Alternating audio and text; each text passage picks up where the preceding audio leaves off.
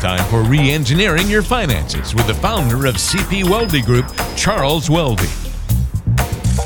Hey, welcome to another edition of Re-Engineering Your Finances. I am Walter Storholt alongside Charles Weldy, founder, certified financial planner, and CPA at CP Weldy Group, serving you in the Delaware and Chester County areas, and you can find us online at cpweldygroup.com.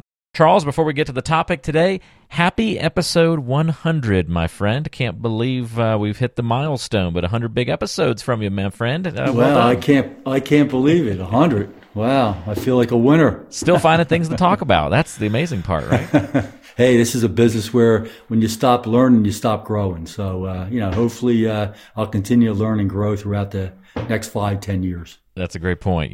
We could talk about the same topics that we talked about when you first began on episodes 1, 2, and 3, and they'd be totally different episodes now because of just how much the landscape has changed, right, over the last several years since you started doing this show. You started this show before the pandemic, Charles, so a lot's changed since. Yeah, and inflation was like less than 3%. Yeah, we didn't even really ever talk about inflation. I remember we used to have some episodes where we'd go, yeah, okay, you have inflation, and but nobody's really worried about that these days. And I remember you would say things like, well, hold on, like just because it's gone now doesn't mean it'll be gone forever. We still need to plan for it. And those were very wise words throughout the last couple of years. Yeah, absolutely. I mean, if you don't plan for inflation, you're going to run out of money, no doubt about it. That's a great point. Well, episode 100, we were going to actually have a special edition on episode 100, but we've decided to plan for it for episode 102. We'll have kind of a fun little special episode that week where you'll get to hear about and learn about some of the people who have been big influencers in Charles' life, and he wants to use kind of this opportunity and this milestone to highlight and lift up some other people that have been important in his life. So that'll be a really fun and really cool episode to be a part of.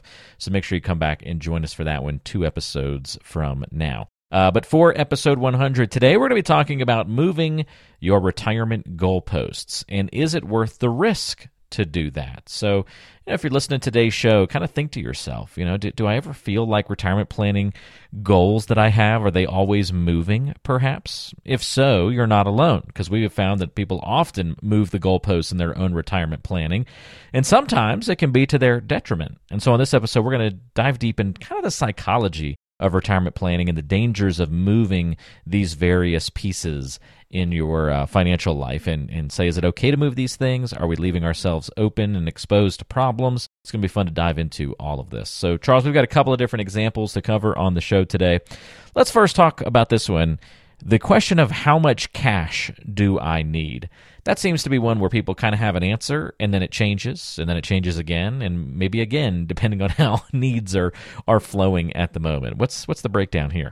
Yeah, so obviously cash is important. It's safe and liquid. Everybody needs an emergency fund. There's planned expenses like, hey, maybe you need a new roof, weddings coming up. Maybe you're buying a new car, home repairs. So no one's going to dispute the fact that, you need some cash on hand. But the $1 million question, Walter, is how much is enough and how much is too much? Obviously, we don't want to have more than necessary. The reason being is whatever's in that cash account generally is not making much of a return. And, if inflation is today somewhere around 6%, you're actually losing your purchasing power. So I would say that as a rule of thumb, people should have like their income gap. And their income gap is, hey, how much do you need over and above your Social Security and maybe a pension if you're fortunate enough to have one? How much do you need per month? And maybe multiply that by 6 to 12 months just to have a buffer. That's number one. Number two, emergency fund. Everybody has their own number. My number is around 15, 20 grand. Other people's number might be lower or higher. But, obviously you want to add to that income gap, your emergency fund, whatever you feel comfortable with. And then lastly, and probably pretty important is, if you have something in the near future that's coming up within the next year, like a wedding, or maybe you're purchasing a car, as I mentioned earlier, if you're going to be not financing, the car, and you're going to be paying, cash for the wedding, you want to make sure you have that money on hand so that, if you had it in the market and the market went down, the wedding might go off, but you might not have enough money to pay the band. That might not be good for this, the son or daughter. So, when it comes to cash, how much cash do I need?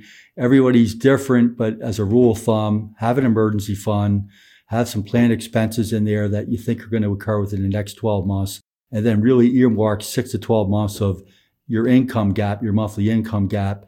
And, most people will find out that it's probably, somewhere around $25,000 to $50,000. Okay, very good. Yeah, it's an important discussion to talk about that cash on hand. Make sure you're not leaving money on the table, but also making sure that you're taking some good directions in your financial life there. It's certainly an important question. What about this one, Charles? People this gets into the psychology a little bit, and you talk about moving those goalposts. People say, you know what, I've been saving for retirement, but I'm going to get really serious about saving next year. It's sort of that always, and you could probably say that same sentence, next year, that same ending to a lot of different goals in retirement planning. What about the folks who just have trouble implementing right away? Yeah, I mean, I'll give you a true confession. I'm one of those people. Many years ago, I was building a business and all my profits went back into my business. And it took me a while to actually locate the money to save consistently month in and month out. And, waiting for next year, I mean, how fast time flies. I think it's important to invest consistently. And the reason why I say that is dollar cost averaging is a big deal. If I'm investing every month as opposed to one lump sum when I have it, I'm buying at 12 different entry points, 12 different prices. And, if the market's going down in the month of April or May and I'm buying at a discount. So the reality of it is saving for next year or waiting to save till next year is really not a good thing to do because, time is probably our biggest asset. And the more we procrastinate and delay, the tougher it's going to be to accumulate that sum we need at retirement. And another additional point I want to make, Walter, is that there might be people that are maxing out on their 401k or their pension plan at work that, they're putting all this money in pre-tax accounts, which, it's better than not putting money in at all. I'll give you that. But, some of these people may want to consider, hey, maybe not putting all their eggs in a pre-tax account, but maybe allocating a certain percentage, whether it's 25 or 50% to a post-tax account or a tax-free account. So saving is important. Procrastinating is not good. Starting early is the best. But also where we're going to put those dollars is critical because if you constantly continue to put money in a 401k and the 401k doubles every 12 years at 6%, you might have a tax ticking time bomb by the time you retire. And looking back, you probably had wished that you diversified your investments among not just pre-tax, but also post-tax and tax-free accounts. That word diversification pops up all the time, obviously, in retirement planning, and really important to consider, I think, through all these different elements we talk about today, especially when you consider this next goalpost that people often move in their retirement planning, and that would be, should I reduce my risk? Or, should I, or I should, sometimes is the automatic assumption. What is the moving goalpost part here? So, as you mentioned earlier in this podcast, I'm going to really concentrate on maybe 5 of my mentors, things that I've learned from 5 different people that really impacted my career. And when I think of risk, I think of a gentleman by the name of Nick Murray. He's up in New York. He's probably in his mid 70s, maybe late 70s now, but he taught me something that I'll never forget. And he said, there's no such thing as no risk. You're either going to have safety and security today, and you're going to trade that for risk tomorrow, or you're going to have risk today, and that's going to equate to safety and security tomorrow. So it's almost like, hey, we're not getting out of this life alive. Well, you're not going to get out of investing without risk, because to avoid risk today means to me that you're probably putting something in a conservative account. And as a general rule, over time, conservative accounts will not make as much money as those in growth accounts that have more volatility. So the reality of it is we have to embrace risk because, the greater the risk and the greater the time frame, as a general rule, the greater the outcome in terms of accumulation. So I got an email, believe it or not, today. I'm just not making this up. It was a client that has money in a Roth IRA account. And he said, Charles, I'm going to call him later and tell him he's full of hot soup. But he's like, Charles, I have money in my Roth account, and I just saw an ad in the paper where they're paying 4.75% in a CD. I'm wondering if we can move it out of the Roth account, put it in the CD till things settle down, and then when things settle down, put it back in the Roth account. I mean, you got to be kidding me. I mean, that's a long-term investment, the Roth account. Yeah, maybe the account's down temporarily, but he has the same number of shares, if not more, because every month he's getting dividends.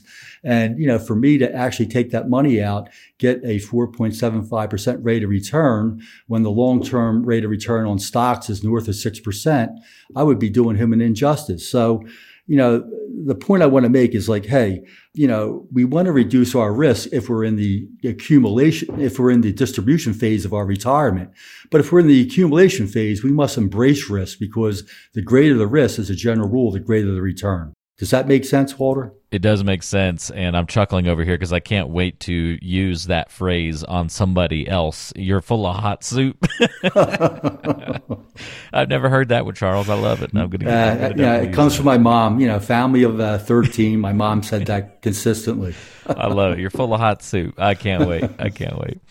All right, last but not least, Charles, we talk about moving the retirement goalposts here, and I'm sure there's one piece of the puzzle that people are probably saying, well, if I think of anything when it comes to moving goalposts in retirement, that there's an obvious one we haven't covered yet, and that's picking a retirement date. Have you seen that happen a lot, where people come in with something in mind when they're going to retire, and then they move that either forward or back, maybe multiple times? Yeah, I do. I mean, generally speaking, when they come in and they don't know when they're going to retire, they don't have a written retirement plan. That's really the big key. And I think when people plan the retirement date, there's really three factors that are really important. Number one, their life expectancy. I mean, obviously, there's people that I meet that, their parents maybe lived to be like late 80s, early 90s. And, chances are they're going to, follow suit. So somebody that has a 25, 30-year life expectancy, let's make sure you have adequate financial resources in place before you determine your retirement date. Also, your health is important, your overall health. I mean, on the opposite side of the same coin, you have people that, their parents have passed away early. Maybe they have some health issues and they don't think they're going to be around for a while. I think it really pays for them maybe to retire sooner rather than later, because maybe they do not have to fund a 25, 30-year retirement program.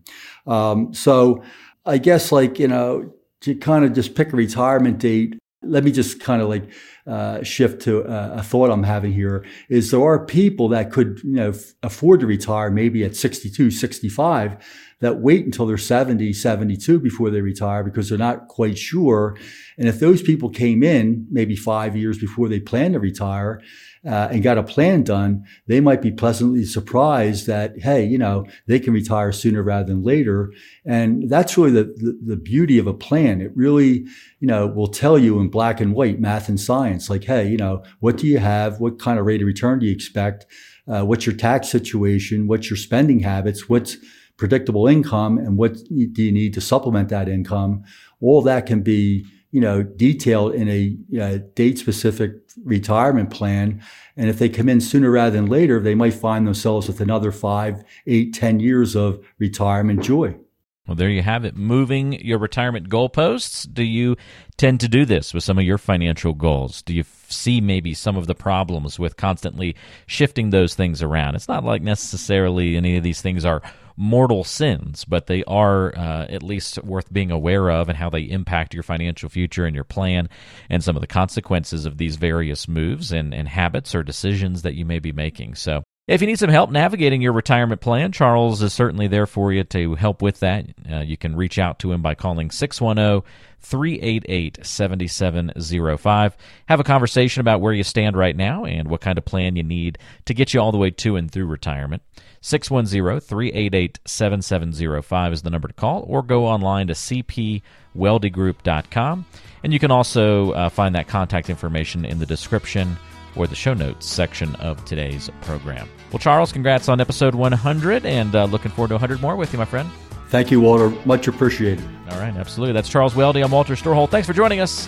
We'll see you next time right back here on Re-Engineering Your Finances.